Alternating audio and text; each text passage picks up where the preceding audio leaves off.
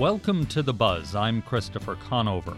2021 was quite a year, so we thought as we get ready to let it go, we'd take one final look at some of our favorite segments that we aired this year on The Buzz.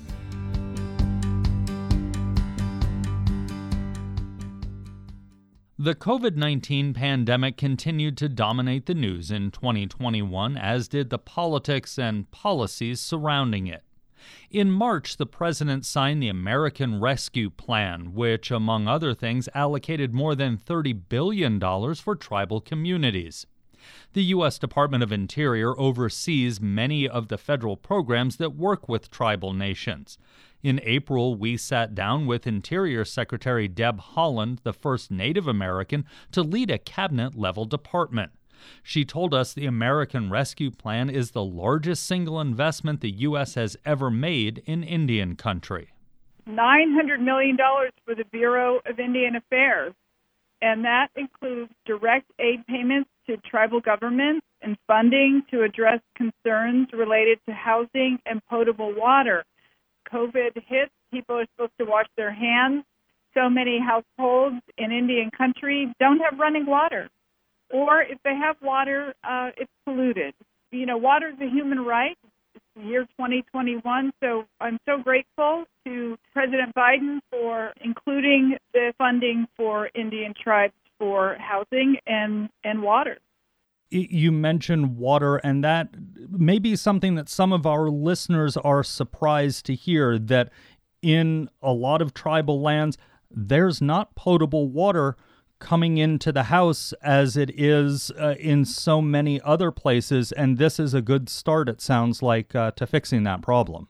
Absolutely. I remember way back when my grandmother didn't get running water to her home until the mid-'70s, and it's 2021, and still a lot of Indian tribes don't have running water. So we're going to do our best to make sure that we're working with tribes so that they can get this water to the folks who need it. On this infrastructure, and we have seen around the country during the pandemic a lack of internet access. Will this help get folks who are living on tribal lands better access to the internet, which has become now so important? You may have heard about the American Jobs Plan, and broadband internet service is part of that plan. There's some tribal governments that are still using dial-up. These are actual governmental systems that don't have broadband. They're using dial-up. A storm comes, it sets the service out of whack, and they're unable to do business. So with broadband internet service, if every tribe had that already, they would have been able to take opportunities for telehealth during this terrible pandemic. If we had telehealth opportunities for rural communities and tribal communities, they would have been able to attend their doctor visits as usual, and we'd be in a much better place. When the federal government passed the CARES Act at the beginning of the pandemic, you were still a member of the House. What do you think was learned between the CARES Act and the American Rescue Plan, especially with regards to tribal areas? When we passed the CARES Act, we fought for $20 billion for tribes. We got $8.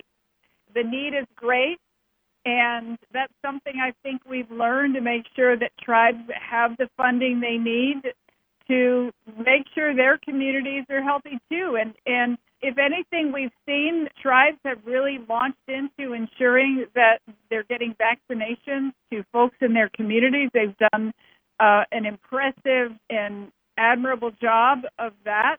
In looking at the website for the Bureau of Indian Affairs, which comes under the Department of the Interior, it said with regards to the American Rescue Plan that people from the Bureau will be reaching out to tribal governmental leaders all across the country. How are those meetings going? And the fact that it got put on the website sounds like this is maybe a new idea. Well, it shouldn't be a new idea. We should always be doing tribal consultation with Indian tribes across the country. We did tribal consultation for the American Rescue Plan.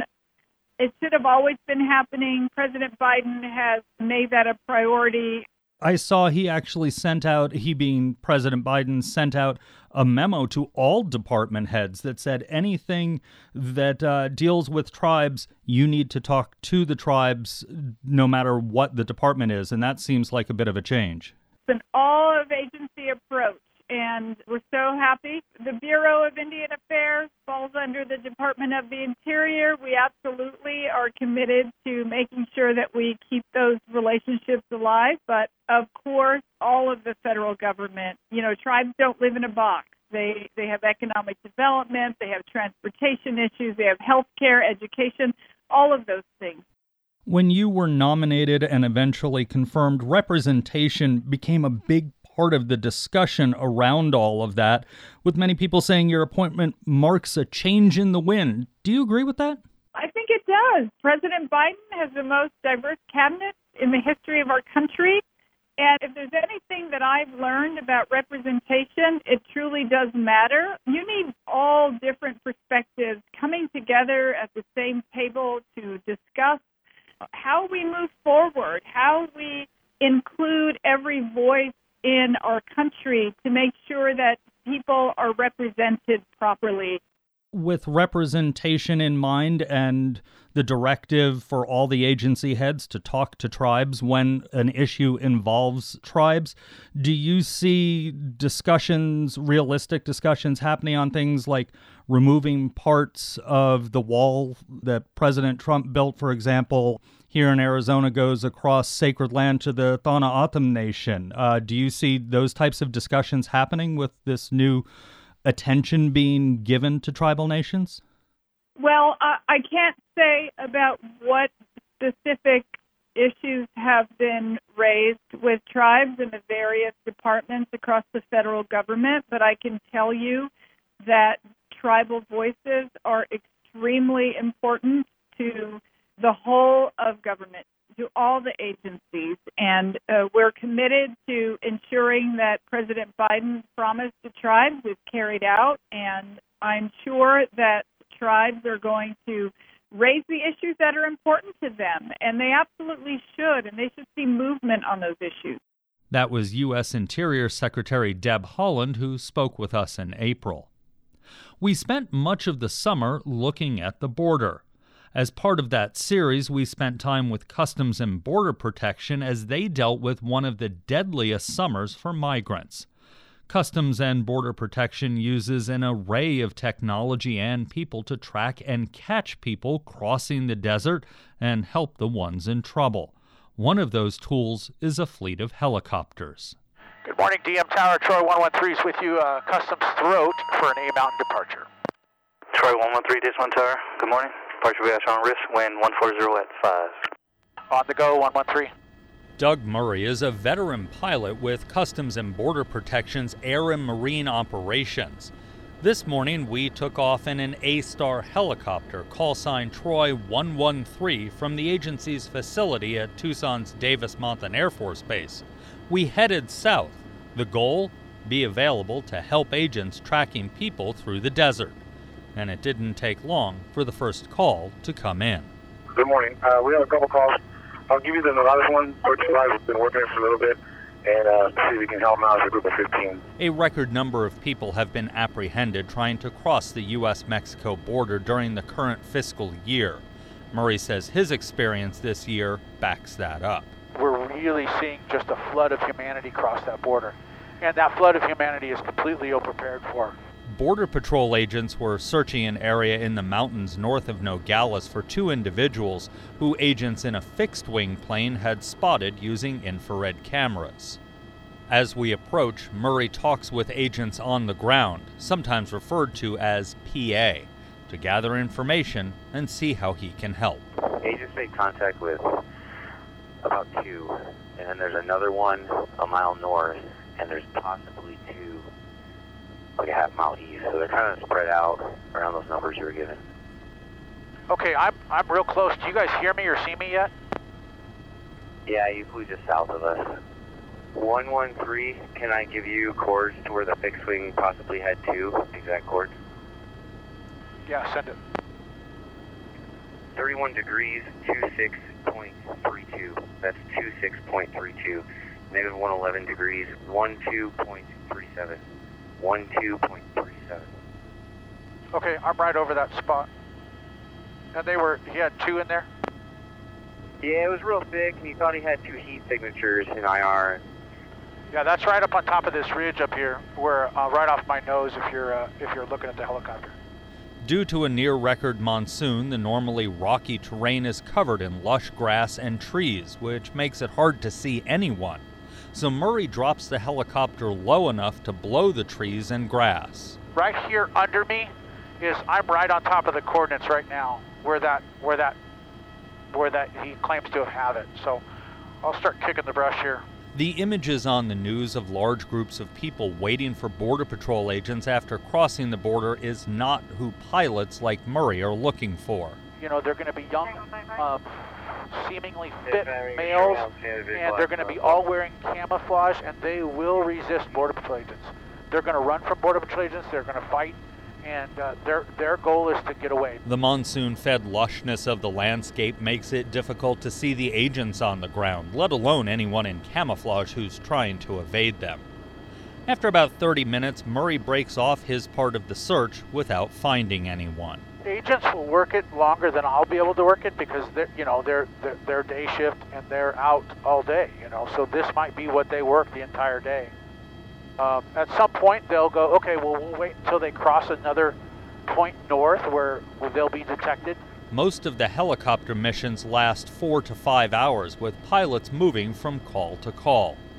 The helicopter is the real-time eyes in the sky for ground agents, but they're part of a larger team that are dispatched from the Arizona Air Coordination Center, known as the A2C2. In that late August show, we went on to explore the A2C2 and talk with Border Patrol officials and migrants about crossing the Arizona desert. You're listening to The Buzz. I'm Christopher Conover. This week, we're looking back at some of our favorite stories from 2021. 2021 marked the first time college athletes could get paid for the use of their name, image, and likeness. Athletes, especially those playing football, quickly racked up advertising deals. In October, we explored the issue with coaches across the region, including Pima Community College Athletic Director Jim Monaco. We started our conversation on the topic of whether or not community college athletes are making decisions about their next steps based on possible name, image, and likeness deals. I do get calls from the community and some young athletes that are in high school. Can you contact this coach? And from what I'm hearing, that is the case. And it's really difficult to fathom for an old person.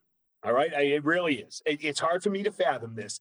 And I don't understand, or I really don't see where this is going to be beneficial, because truly, Bijan Robinson, let's use him, right? Tremendous young man. He is a wonderful human being and an amazing football player. He's already getting those contracts. Now, what about those 5 big guys blocking for him, right? They're not going to get those contracts because who knows at Texas who Billy Bob Smith is? He's the right guard, but they know who number 5 is running behind him. So I really, in the future, I can see it as a real detriment to college athletics. But when I see kids, and they are kids, right? They're 19 and they're getting contracts for hundreds of thousands of dollars. It just, where the heck does the amateurism come in? Are you now going to have to work with your coaches as this gets bigger and bigger to begin counseling these students, or set up a program so that when they get those kinds of offers, when they're eligible? I know if I were 17 or 20 or even in my 50s and someone handed me a check for 6 figures or maybe even 7 figures, it could burn a hole in my pocket pretty quickly. You're going to have to counsel these kids. We're old enough and been involved in athletics enough that we've seen those stories of even the Heisman Trophy winners who all of a sudden get thrust into the limelight and all this money, and the next thing you know, they're broke. And they're not in the league anymore, and they're no good, and then they're arrested or they're on drugs. I can see where counseling is going to be incredibly important. And let's be honest, it's brand new. So how many of my coaches would even, except we all understand what it is, how would they know how to process it and proceed with it and give direction to a young person? Because we've never been faced with it. This is brand new. And it just, I don't know. I think, that old thing, right? The rich get richer. I can't imagine schools like Alabama and Oklahoma and Texas and things really being so far ahead of so many other schools. I mean, who's going to Akron? Wonderful, wonderful university, amazing athletics. Come on, it's Akron, right? I wouldn't turn down a job there, but these kids go, it's Akron. But I can go to Michigan, which is 110,000 people in the big house every week, and my likeness is going to be everywhere. If you're a running back or a wide receiver or a quarterback or a DB. The kids you have, some of them are gifted athletes who academically needed to come to Pima to get ready to go to a larger institution or a four-year institution. Might not be larger. Pima's pretty big student body-wise. Or maybe they're an athlete that's on the edge physically as opposed to academically that needs a couple of years under your coaches. Who are the kids who are coming to be student athletes at Pima? Our young people, male and female alike, are incredible young people. We always talk about leaders in the community. You have that understanding. You said it. You hit it right on the head. If you're a tremendous football player, why was I able to get you? If you're 6'6", 325, and you're really good, it means you needed some help in the classroom.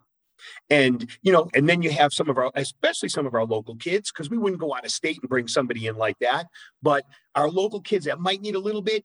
And now you're talking about a young person that's not going to get a lot of help scholarship-wise, and they're still going to have to go to school and practice every single day, and they do it.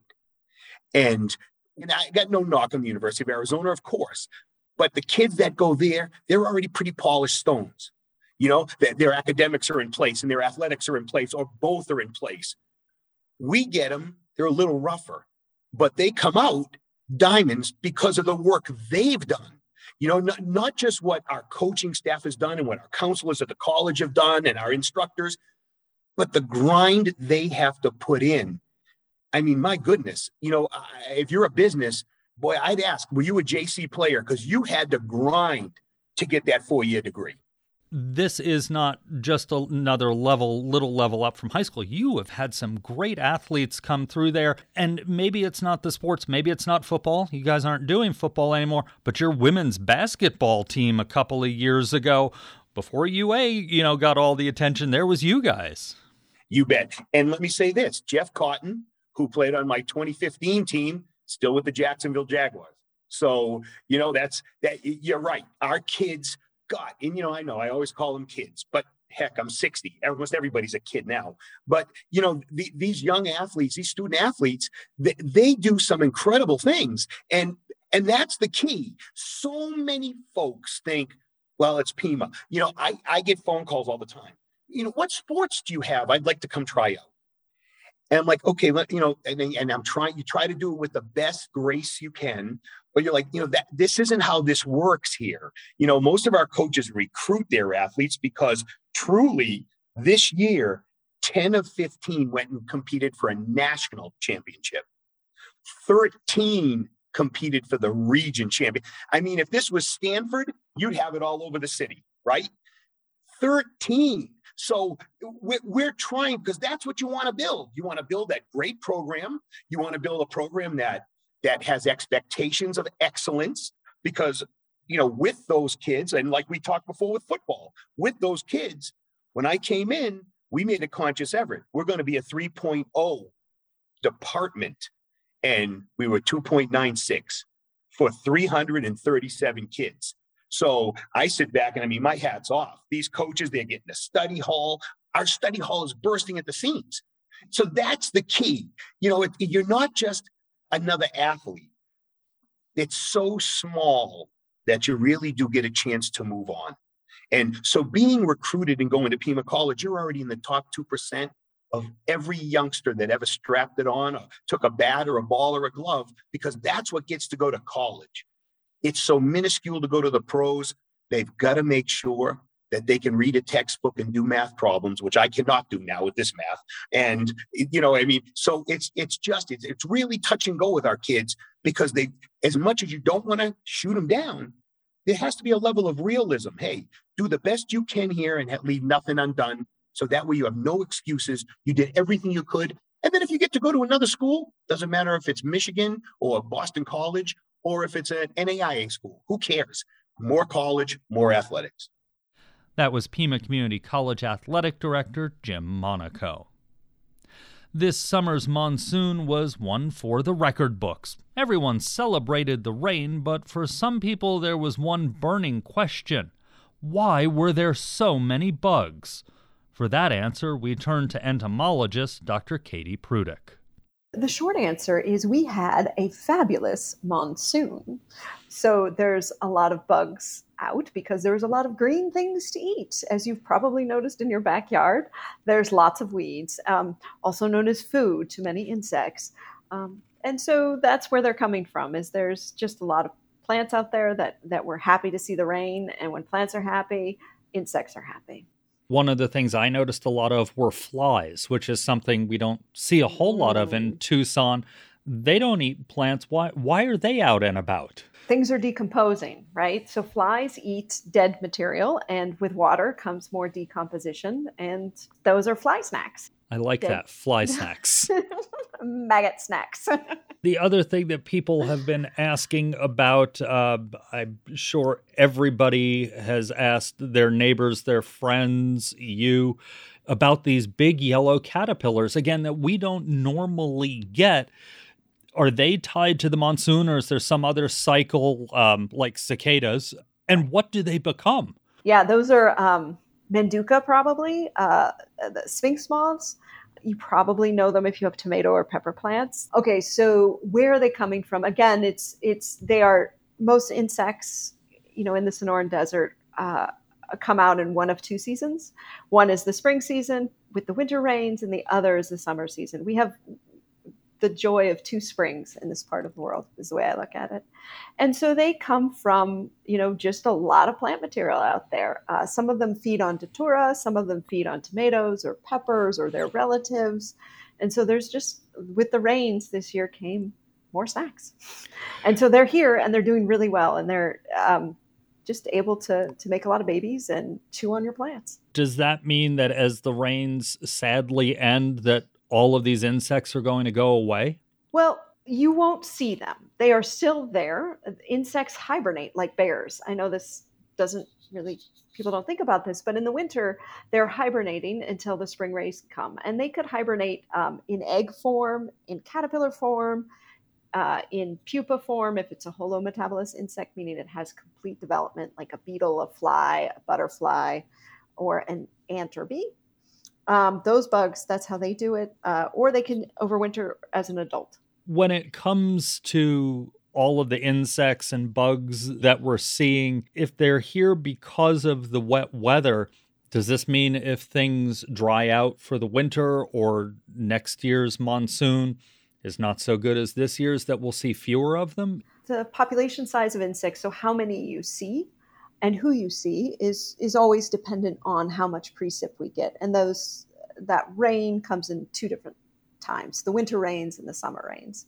And so some insects, if we get a good winter rain, we might have, a good spring crop of insects, because there's good plants. And when you have good plants, you have good bugs, and then bugs that eat bugs. And then when we get to fall, you need those great summer rains. So what we expect to see moving forward with a warming climate is sort of periods of really wet, where we get lots of plants and insects, and then periods where we don't see as many. And that sort of seems to be tracking with what we've seen in recent times too, over the last 5 years. Is there anything that has surprised you as an entomologist as a result of the monsoon? Yes, I would say who has done really well has surprised me. So I'm a butterfly specialist, And so we've seen a lot of what we call pierrids, your white and sulfur butterflies, particularly the sulfurs. Like, I think everybody I know has been like, what is this yellow butterfly? And there's been a lot of them. But there hasn't been as many swallowtail butterflies, for example, like the western giant swallowtail, which as a caterpillar feeds on your citrus trees. It looks like a little piece of bird dung. They're not doing as well. I haven't seen as many pipevine swallowtails, another swallowtail. A few of the brush-footed butterflies, your nymphalids, seem to be doing really well, like your queens or your emperor butterflies. I've seen a lot of. Those are the ones that feed on hackberry as caterpillars. So you'll see the males sitting there, perched on a hackberry, ready to attack anyone who walks by. They're doing really well, but other ones just aren't. They aren't there as much. Is some of that, for example, not seeing the swallowtails? Are they maybe just being crowded out by the ones like the sulfurs that we're just seeing so many of? Yeah, so they don't feed on the same things as caterpillars. That's usually your resource limiting thing is caterpillar food. So your leaves and your flowers and your seed pods and roots and whatever part of the plant they're specializing on. Swallowtails feed on a different set of plants that may or may not be as affected by the vast amount of rain. And so, or, they may have some other things, some diseases or some parasitoids or predators that are just sort of influencing how many individuals you see. That was entomologist Dr. Katie Prudek chatting with us in October. And that's the buzz for 2021. You can find links to all the shows we highlighted along with all of our episodes at azpm.org, and you can subscribe to our show wherever you get your podcast. Just search for The Buzz Arizona. We're also on the NPR One app. Ariana Brocious, Emma Gibson, and Megan Myskowski produced this year's shows with help from Vanessa Ontiveros and Samantha Larned. Jim Blackwood is our production engineer, and our music is by Enter the Haggis. I'm Christopher Conover. Happy New Year, and thanks for listening.